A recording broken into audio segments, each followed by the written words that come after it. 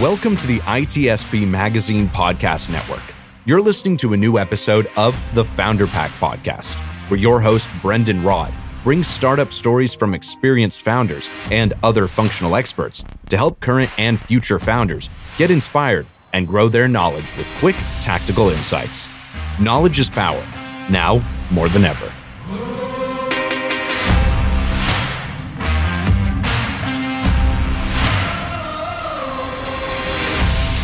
Hey, Zack. Welcome to the Founder Pack Podcast. Hey, Brendon. Thanks for having me. Appreciate it. Yeah, I'm glad to have you back on my new project. Last time we spoke, you were on another podcast, Cybersecurity Heroes. This is my new gig. Thank you for supporting it. We were just talking off camera about your time off and your exit with Ninja. So maybe you want to just give us a little background about you and what you've been up to. Yeah, so coincidentally, this is a great day for me. It was a year ago today that I exited Ninja, sold a vast majority stake to a private equity group called Gage Capital, based out of Dallas, Texas. And also coincidentally, and this is kind of a cool story, it was 7 years ago today that I came up with the idea for Ninja. And the way that I know that is I take notes in a application called Evernote, and I had a timestamp on sort of this outline for a cybersecurity business. And the problem that I was trying to solve was, I'd read an article that 95% of security breaches were due to human error. That was an IBM publication many years back. And I said to myself, wow, my prior career was in managed services, IT, setting up networks and security systems, et cetera. And, the Ciscos of the world were trying to solve, or still are trying to solve, the security threats by, using technology. And after reading that article, I'm like, that's crazy. Like, technology is not working. Right. And so I then sort of went on this little expedition of I wonder how people are trying to solve the human behavior issue that's going on. If 95% of breaches are due to human error, it's a human behavior issue. And I did a quick YouTube search under, security training or security awareness training. And the first thing that I came across was a 45-minute long death by PowerPoint where the lecturer went over 14 topics in the first 10 minutes about, security awareness. And I'm just thinking to myself, like, there's no way people are going to be able to really capture this information, and there's certainly no way that if they do capture it, that they're really going to be able to retain it. And so I identified a pretty big gap and said, it'd be really cool if we could do 3 to 4 minute long stories about security breaches, and then have sort of a takeaway or a teachable moment in each of those stories, and then release them on a monthly basis and have people sort of keep fresh on security topics on a monthly sort of cadence than an annual cadence, which is what the industry was doing, and in some cases still is. And so it was 7 years ago today that I kind of had that idea of, like, small micro learning animated episodes that talk about a particular security breach and how to protect yourself from a similar breach. And so July 15th for me is a pretty pivotal day, or I should say a very important day for me in a couple of different aspects, both from an ideation phase and a exit phase, right? So since then, I'm still on the board of the business. I transitioned to a new CEO. It was my intention when the private equity group took over. I was like, look, I'm a builder, not a scaler. And, my expertise is in building businesses, not scaling them. And so it was my desire to sort of, pass the baton on to a professional management organization. And so, we've successfully done that. We've got a new CEO that started at the beginning of the year, sort of like, mid-February. I handed officially was like, okay, my baby is your baby now. And we've done phenomenal. We've grown the business, or I should say, they've grown the business by 53% year over year. So it just shows that we did have a good business, not dependent upon the leader of the business, which is really the definition of a great business, right? And so that's kind of the story and what's transpired. And it was not too long after July 4th, so that's also a nice kind of coincidence. That's right. So I have so many questions for you, but I'll try to hold them back in order and get there eventually. So usually I ask my guests to share like one fun fact about themselves. Fun fact about me. Maybe my background actually says a little something. I'm a huge sneakerhead and sneaker collector. And this is a picture of the Off-White Chicago Jordan 1s. Off-White is a brand that was started by a guy named Virgil, who unfortunately passed away maybe a year and a half ago. But his legacy lives on. They're still creating nice collaborations with Nike. Fun fact about me, sneakerhead guy.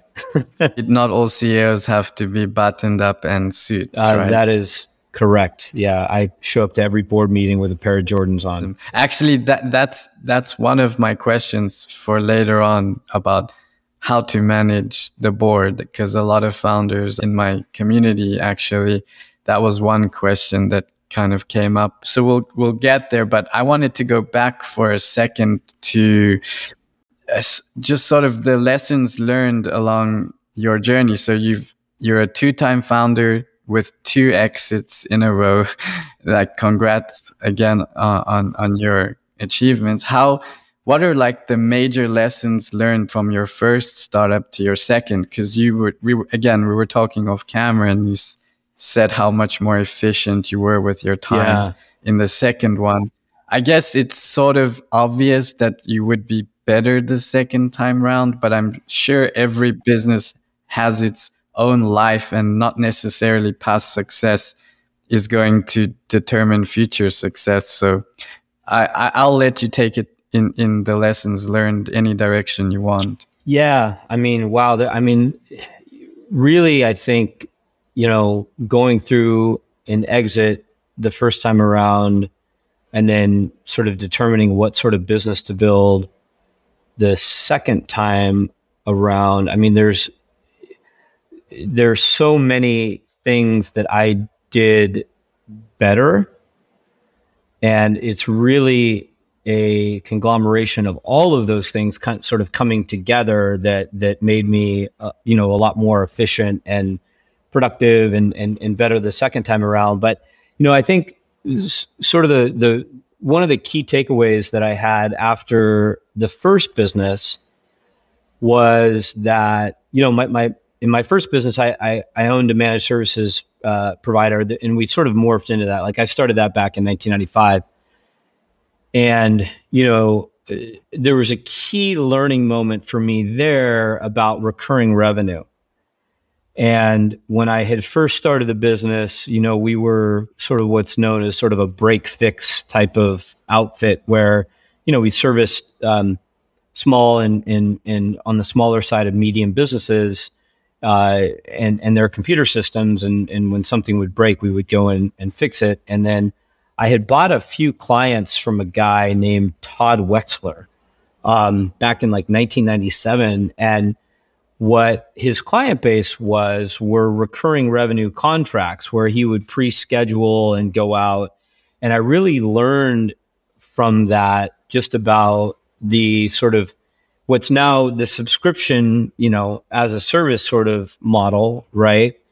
But the key to that business and the key to that business's success and the profitability behind the business was really the recurring revenue model. And when I sold that business, CalNet, back in 2013, I think we were roughly 60% recurring revenue, and then 40% was project-based revenue, the sales of hardware and software, which is greatly diminished over the last 8 years 9 years now, I guess, since I sold that company. But going into Ningio, I was, there were a couple of like really core philosophies as we talked sort of off camera. Number one was, identification of a problem that is a really big problem and where you see a big opportunity in terms of a gap to fill. And so that was number one. Like that was my number one MO going into like, okay, I want to start a new company. What am I looking for? Right. And number two was the business model had to be 100% recurring revenue, right? Like that was so important to me because I never wanted to be in the business of you start off the first of the month, the first of the quarter, the first of the year at zero. And now you have to, get yourself to 10 million in sales or whatever that number might be. And so the learning lesson, which I sort of knew at the time when starting it, but it proved to be true. My first business was sold on a multiple of EBITDA. My second business was sold on a multiple of revenue, right? And if you think about an exit, where would you rather be, right? Would you rather be selling on a multiple of EBITDA or a multiple of revenue? Almost everybody, I think, in the world would say a multiple of revenue. And so that recurring subscription part of it was extremely important and solidified a learning lesson, I think, that I already knew. I'll stop there. I could probably come up with a couple more, maybe, sort of post-transaction if you want me to continue on, but I know you got a whole list of questions, so I want to be mindful of time. Yeah, sure. So I think what would be, and this is just me thinking out loud, most useful for founders is to learn what mistakes you kind of made as a first-time founder, and then those things that you did better as a second-time founder, as specific as you can. Like you mentioned, you wanted to be an ARR business, but how did you go to market in your second company? Yeah, it's hard to compare, I think, company number one with company number two because they were so vastly different, right? One was heavy personnel-intensive services, and the other was, a content-driven business that wasn't as dependent upon, the first company was sort of like a recurring billable hours model. Second company was more of a software model, right? So it's sort of hard to compare. I think the first two from a go-to-market strategy, but there were definitely a few things that I learned with Ningio along the way, and I think really the first thing is sort of having a very liberal marketing, and I wouldn't call it a product-led growth model because we didn't have true product-led growth where you could like sign up for the full platform for free and everything else. But what we did do, I think, really well was, we built these episodes that were subscription-based, but we were very liberal in showing people at no cost what they look like, how they performed, all of that sort of stuff. And where I think some of our competition was a little bit more sort of protective of what they were trying to do. And we were just more of like just let it out into the ether. And some people might take advantage of it because we have videos up on YouTube and maybe they were distributing, our YouTube links to internal employees for training and stuff like that. But at the end of the day, I didn't care. Like I really wanted to spread the word in a very sort of liberal way. And when I say liberal, I just mean like free flowing and like let everybody enjoy it. And then the goodness will come back around to you. Right. And it was that sort of go-to-market strategy of almost a product-led growth model of like, get it out there and then people will come back and they'll buy it.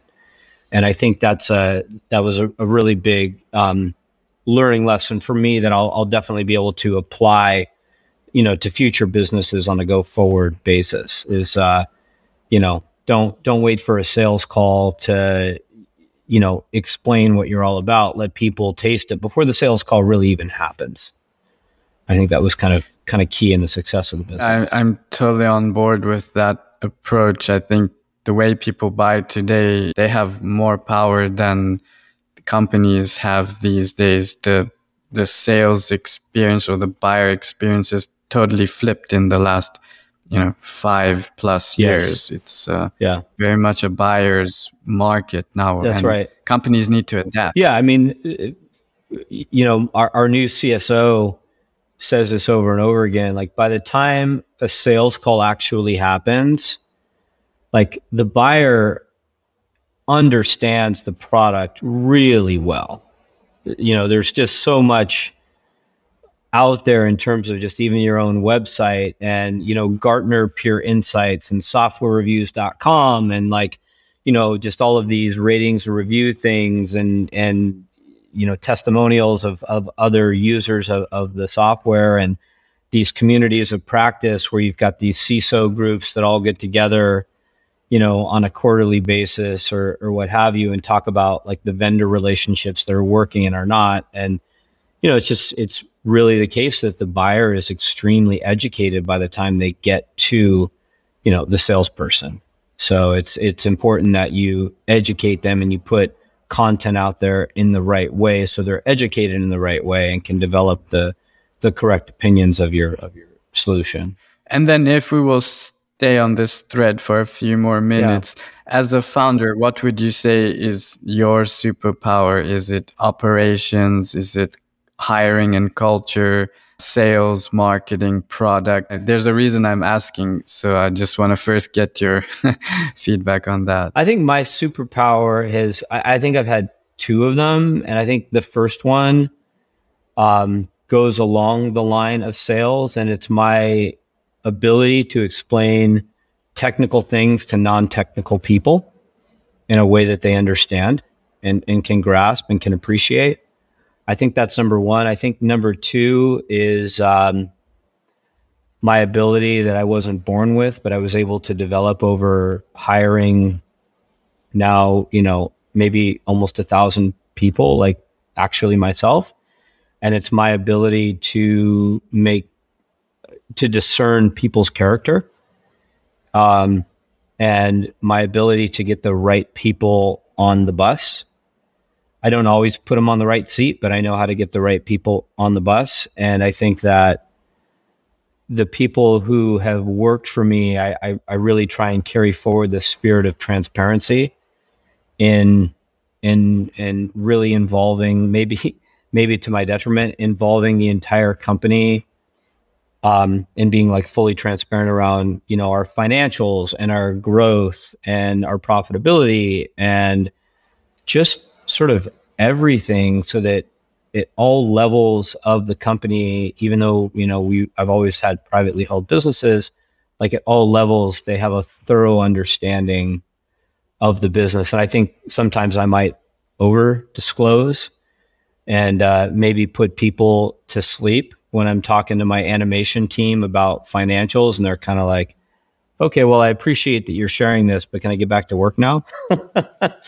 But, I think that just sort of that transparent level of leadership that I have has been, I think it's really been a huge benefit to the success of my businesses. So the reason I was asking is I would like to continue on for a few more minutes on the lessons learned from first business to second business through that lens of your superpower lenses. Maybe we'll start, I guess, where we left off. How did you sort of do sales differently or better the second time around? And how did you learn to hire better and make sure you're getting the right people on the bus, using your term?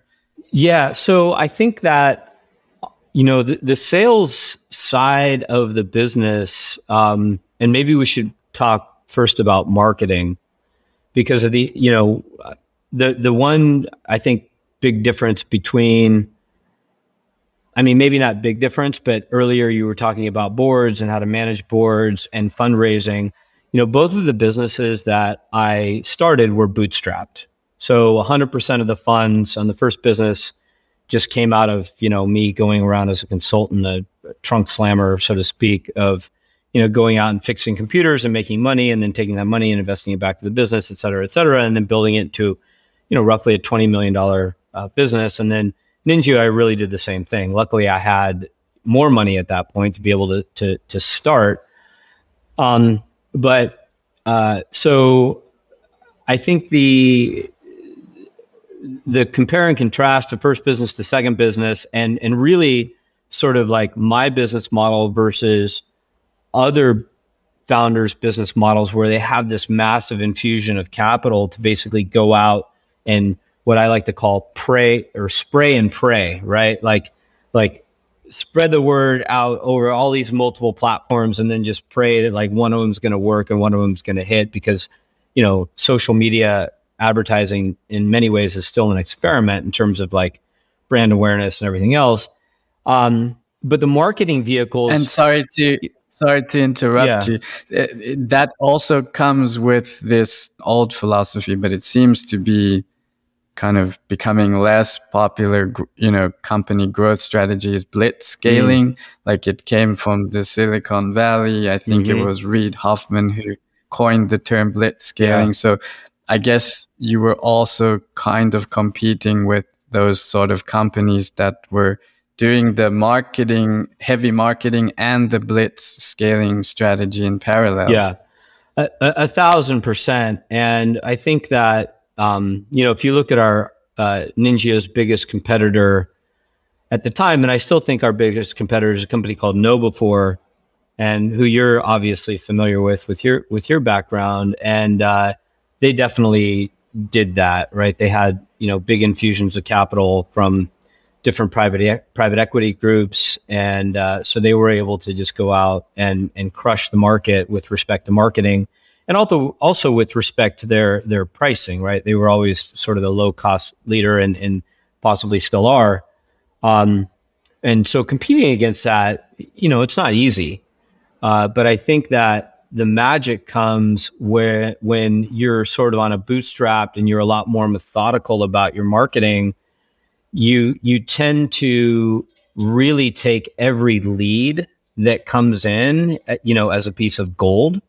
Whereas when you're blitz marketing and you develop all this interest in all these leads, those leads I don't think get appropriately nurtured, because at scale, or what I should say is when you're scaling, you don't really have a solid grasp around all of your sales and marketing, around all of your nurturing programs, around all of that sort of stuff, because you're scaling so quickly, and it's just hard to get your arms around that scale. Whereas I'm more of a organic scale kind of person, where it's like, you do this, does it work? Yes or no. If it works, continue to do it. But every lead that you produce, or every incoming inquiry that you produce, you have to treat it like gold, like it's your last lead that you're going to get. And so that just sort of morphs into making sure that your salespeople are fully trained and fully engrossed in the product, that they believe in it, that they love it. I think that's very important.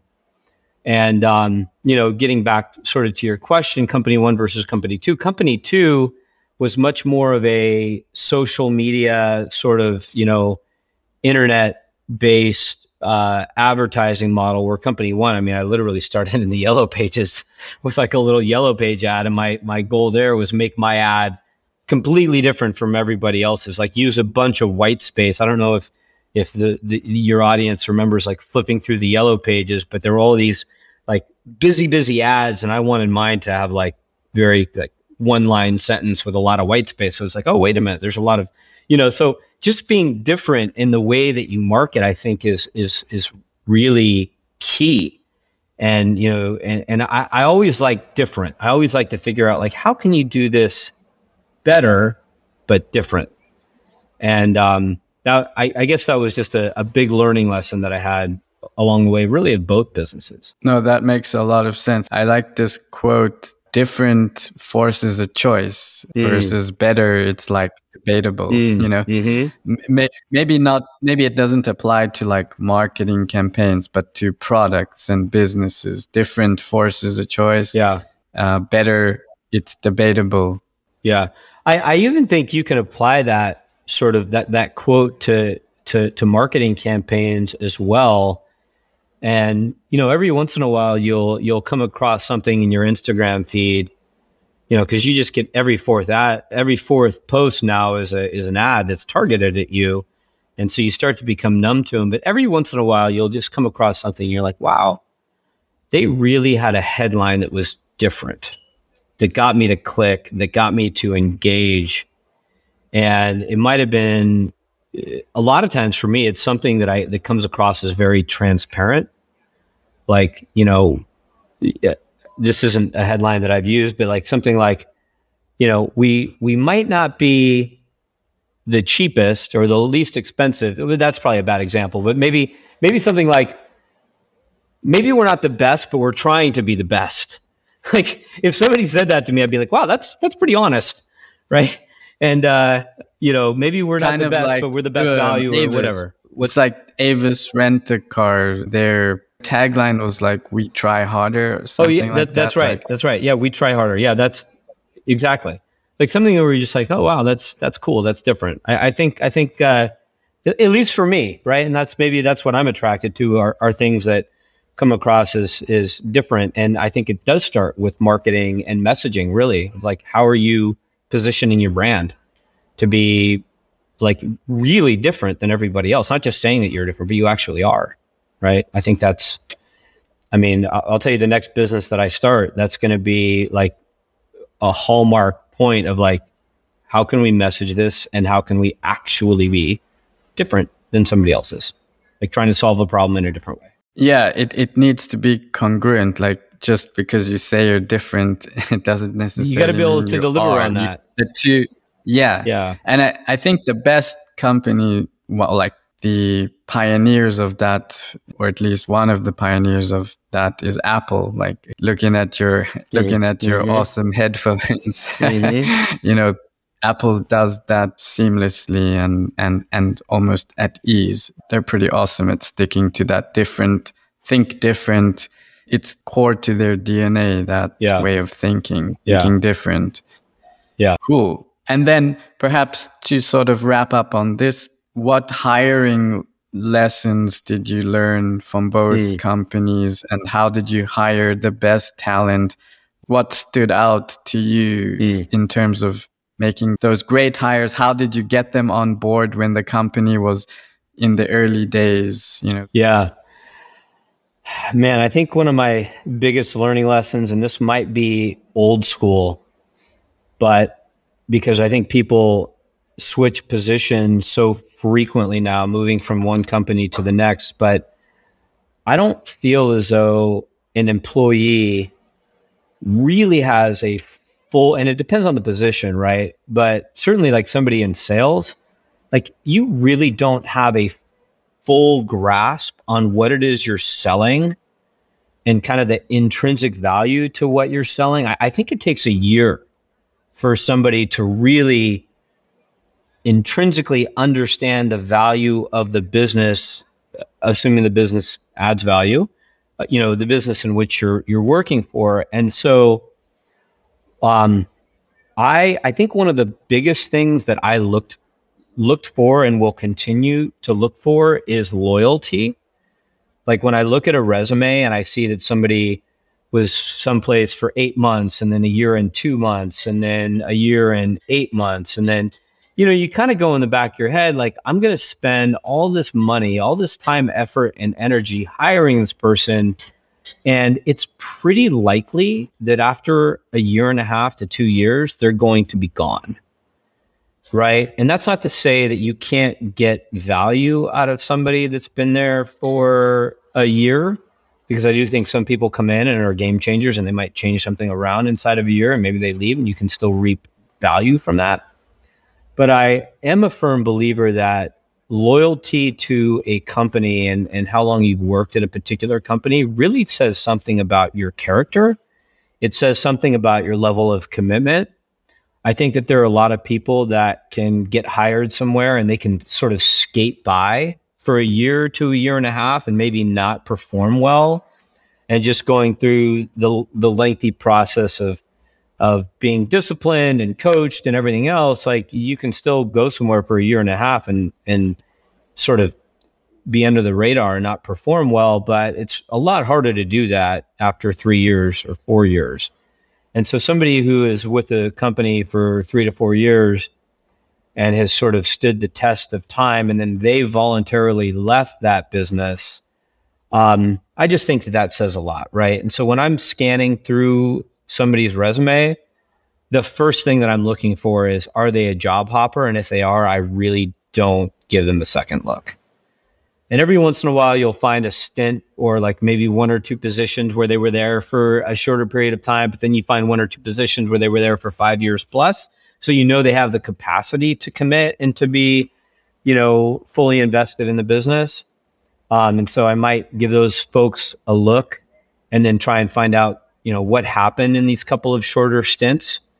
But I feel like I've had really good success in getting the right people on board when you look at their longevity, at their prior companies. And another huge one for me is in your list of references, like who are they?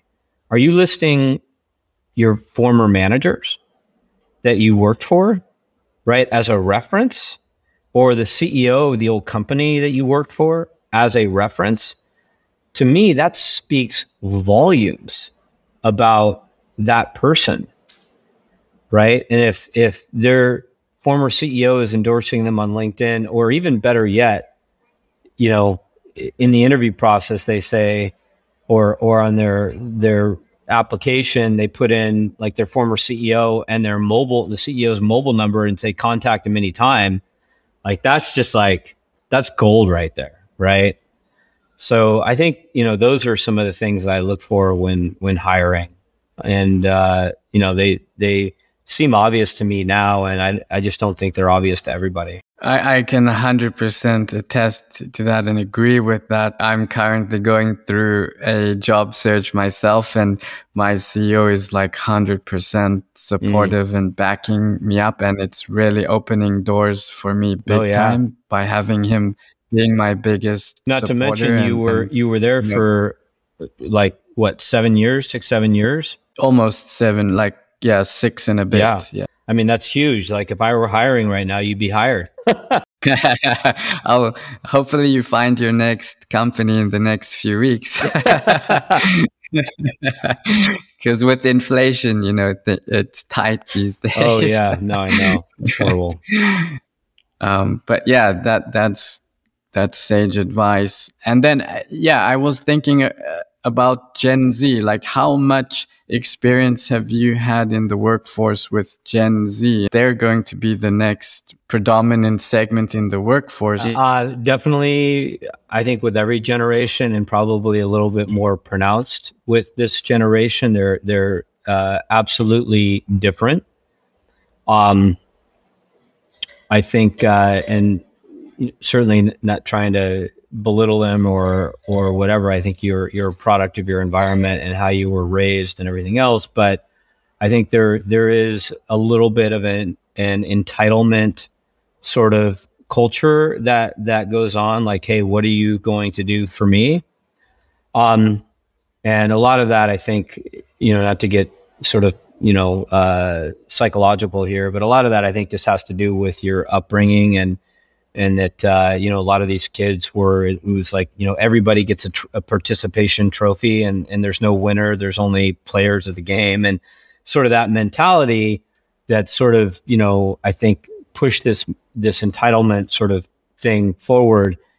But having said that, I do feel as though there are a whole lot of diamonds in the rough, and there are a whole lot of kids that still really want to hustle. There are still a lot of kids that really want to prove themselves, and they want to prove their value. And they have this understanding of, yes, I do need to prove myself, but when I do prove myself, I will be rewarded for doing so. And I'm okay with that mentality, 100%. And so, again, I think it's just identifying like, those sorts of people. I interviewed a guy once who, I had asked him a question, and I can't quote this chapter and verse exactly what it was, but it had something to do with his history. And his comment back to me was, well, that's on my resume. Like, I'm interviewing 100 people for a position and I'm supposed to remember like what's on his resume. So instead of sort of re-explaining what was on his resume, he just left it with, oh, that's on my resume. Okay. Well, you have a nice day. Good luck in your job search. Right? Like that doesn't work for me. And anybody else that works for, if you are sort of fooled by the person's ego and maybe this sense of confidence, then I'm sorry, but it just doesn't work for my hiring practices.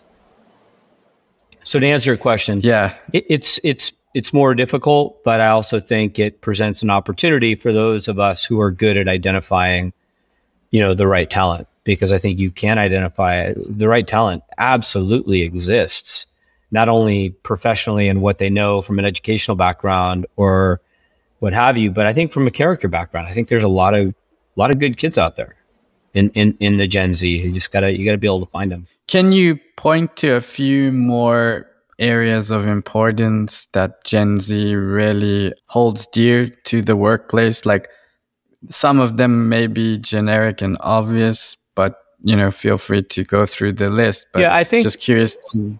Yeah, so on a maybe a more positive note, the one thing that's remarkable about the Gen Z generation is their ability to adapt, be flexible, and embrace things that are new or different. They're not, and maybe this just comes with age, but they are not sort of stuck in their ways. And so, sometimes when you hire somebody that's a lot later in their career, you get somebody who, maybe through an interview process, and I've certainly had mishires from this aspect of like, yes, I'm willing to learn. Yes, I'm willing to do things differently than I've done them in the past, to do things better, perhaps. But then they get on board and it's kind of like, oh, you can't teach an old dog new tricks, which I have been successful at teaching an old dog new tricks, but most of the time I'm not successful in doing that. And so you try and steer away from that. But the Gen Z generation, I think some combination of them being, less experienced in the business world, but maybe more importantly, their sort of like embracing of new technology and their willingness to move or to sort of be engaged with what's new and upcoming, and sort of pivot on, the way that they do things. I think that's a big benefit to businesses, because you can get fresh thinking in, you can get people who might look at a particular business or maybe a go-to-market strategy or just something that they're doing, and you can get somebody to come in and be like, well, I've got experience doing this a different way. Like, let's maybe try a different way. And I think they're also willing to say, oh, that way didn't work, so let's pivot, right? That word pivot has been pretty, it's been high in people's vocabulary for the last 5 to 10 years. And that's people's ability to say, well, if it's not working, I'm going to try and figure something else out. And I think Gen Z really has sort of that characteristic. Wrapping up on this subject, what have you found sort of successful in hiring Gen Z, getting them excited about working for you? Or that's a good question. I think at Ningio, we had such unique business and we were attacking a problem in such a different way that for a lot of people that I hired or that I interviewed, they understood how we were attacking an issue, and like they got it. They just understood it like right away. And because of the fact that we are solving such a big problem in such a different way that really adds value. And I'm saying this all like a year outside of like selling the company, right? Like it really is and was and still is a tremendous business, just from the value that we add to people's lives and the company's lives. I think that our ability to retain the Gen Z talent because of our mission and our purpose and what we were trying to do, and then sort of like the full transparency culture that I've developed, I think our ability to retain the Gen Z population has far exceeded many, many other companies' ability to retain them. Interesting stat is through COVID and even coming out of COVID, there was this great resignation thing that was happening, right? Like you had massive amounts of turnover within organizations.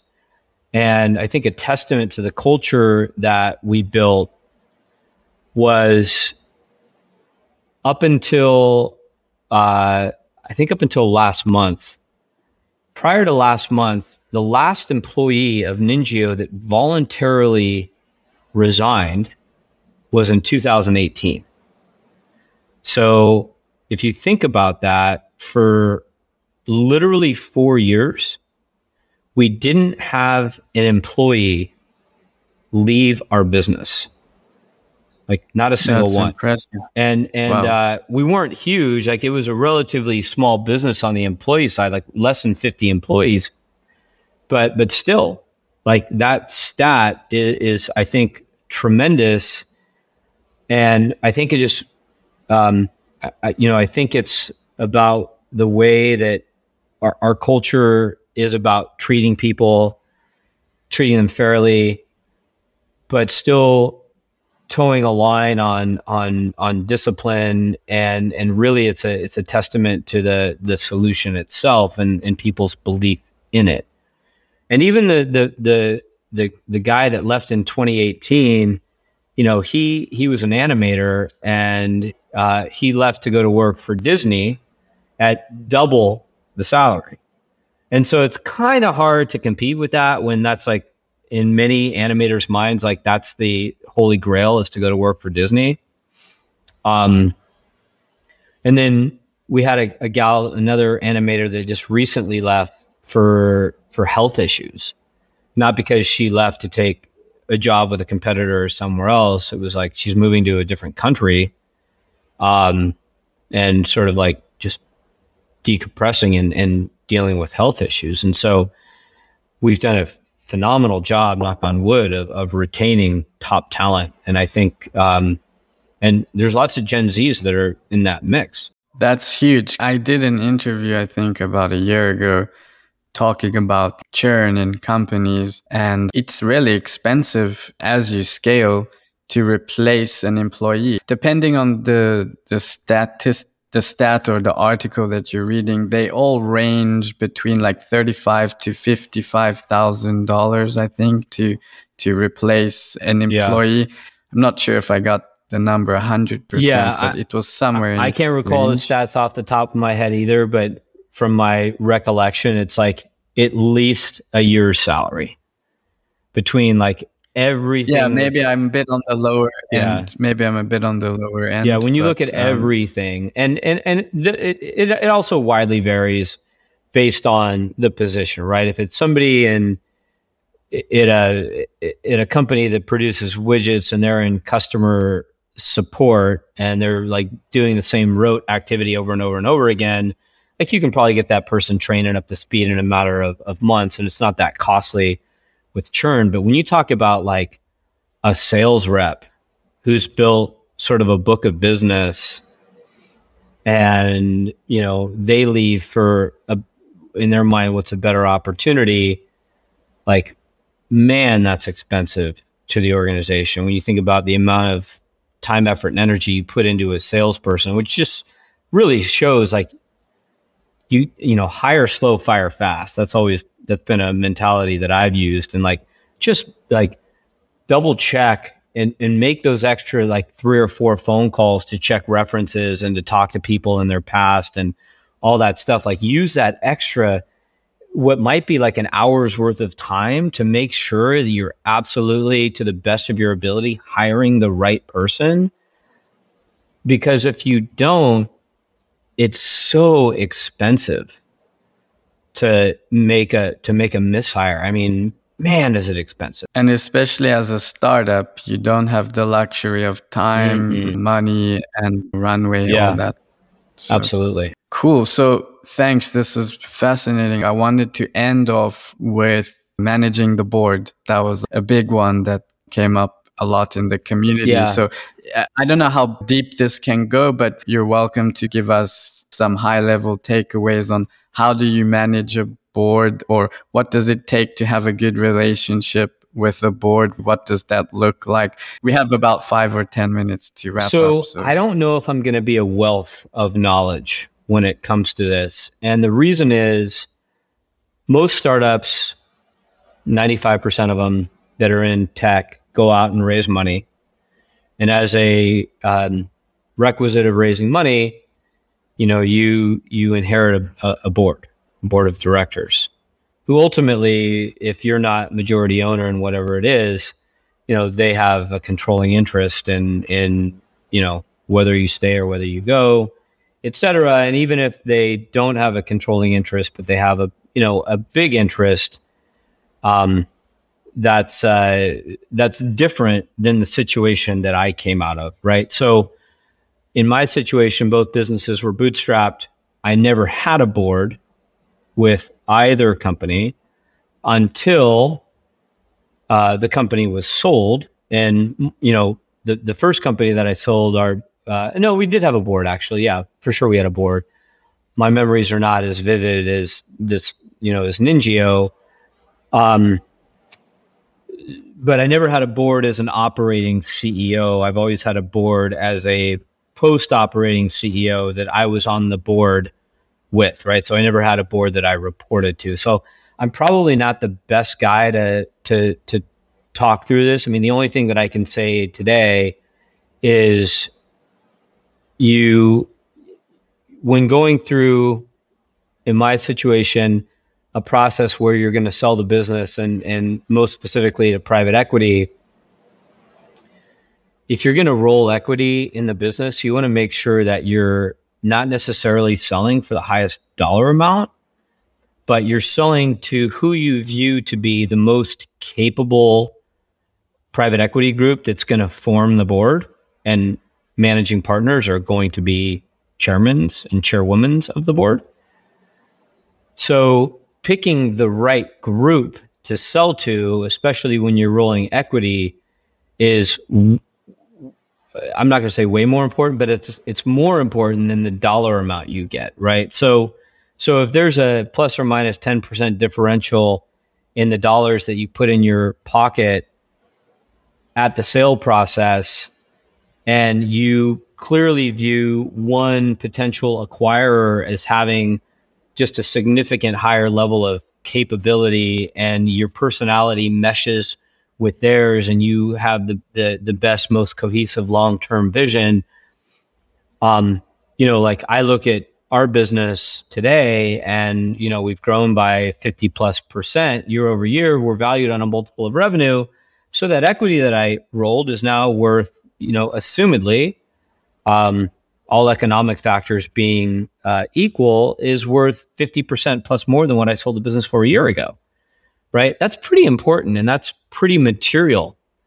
And so looking for a private equity group that therefore forms into a board that you can get along with and has the same long-term vision that you do, I think is really important. And then it's also like, you have to realize as a CEO when you're sort of tapped out. And I don't know if I was tapped out with respect to my growth and scale capacity. What I do know is I never had grown and scaled a business the way that they've grown and scaled the business before. I hadn't done that. So A, I didn't know if I could. B, I didn't know if I was really up for the challenge of doing so and risking all of my own money to do that. And so, bringing on a private equity group and bringing on a board if we want to have maybe a whole nother segment on the learning lessons that I've learned post acquisition on how to professionally grow and scale a business, it's been mind blowing what I've learned in the last year.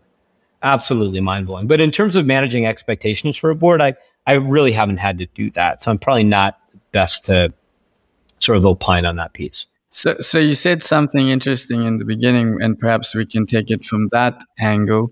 You mentioned not giving up, or at least trying not to lose your veto rights or your majority on the board. Do you have any recommendations or experience on how to negotiate from that position so that you're not able to be voted off or you're not in the minority? I think that's just a really big question on the size investment that you're looking for and the kind of growth that you are hoping to achieve. So, if it's sort of like and also sort of your comfort level of working for somebody else. And, if you're going out and just trying to raise a massive amount of money and you're able to be maybe even majority acquired by a venture capital business that does majority acquisitions, which not a ton do, a lot of times they're in it, 30 or 40 or 49% of the business, and they want to leave it to the CEO. And then as different rounds come up, then the CEO loses their majority. But I really think it depends on what your personal comfort level is as a founder. Are you the type of person that just is you're just not real good at taking direction from somebody else? And I hate to say it, but you think you know it all. And so you don't want to give up majority share because you think you know it all. You don't ever want to be voted off the board. And I really think it comes more down to assessing your own personality. And if I was just to look at myself personally, and if I were to go out and start a business where I did raise money, what I do know about myself in particular is that I've never really worked for anybody else. I started my first business when I was 21. So sure, I worked at a commission only, sales position where you really are kind of your own boss, right? And I worked at a yogurt shop, but that doesn't really count. I was a good employee then, I think. But I've never worked for anybody else. So I really don't know. What I can say is I'm not sure how comfortable I would be if I didn't have a majority ownership in a business.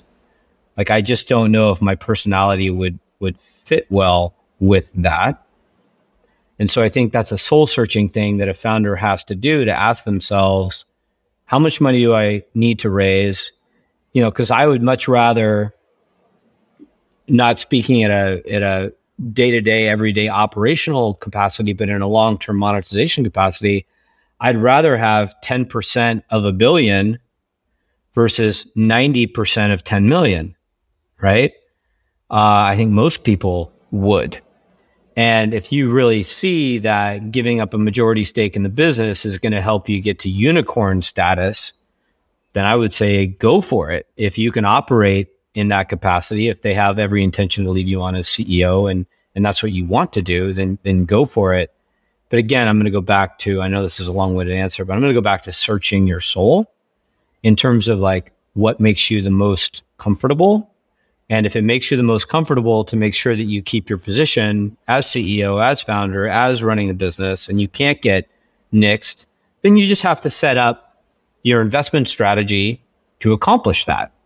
Right? I mean, I think it's sort of that simple. No, that's very logical and it makes a lot of sense. So thank you for answering it. This has been really fascinating. I could speak with you for hours. Really enjoyed the conversation, and I think our audience will get a lot out of this. So thank you again.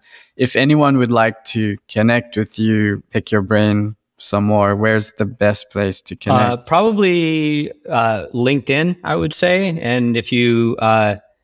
I would say if anybody sends an invite on LinkedIn and just says, I heard about you on Brendon's podcast, I'll accept the invitation and I will be more than happy to engage in conversation.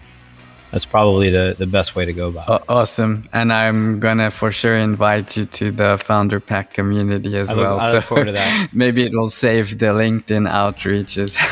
Yeah, possibly. And I'm sure, I've got so much to learn, and, I'm 47, but I can sure as heck learn from a 27-year-old. And so I'd be happy to be a participant in that, because this is my second home run, so to speak. But there aren't many Major League Baseball players that make it to the Hall of Fame with only 2 home runs in a season. So I want to keep going. It's a nice analogy. And for those listening, it's a really easy URL if any other founders would like to join. It's thefounderpack.com. Awesome. That's it. Thank you so much again, Zack. It was a pleasure, and hope maybe we'll even bring you back on again to talk about that post-board acquisition learnings. I would love that. Sounded fascinating too. All right. Well, good luck in your next gig, and I'm excited, as I said, to see what you do next. Well, thanks, Brendon. I appreciate the time. Thank you. Likewise.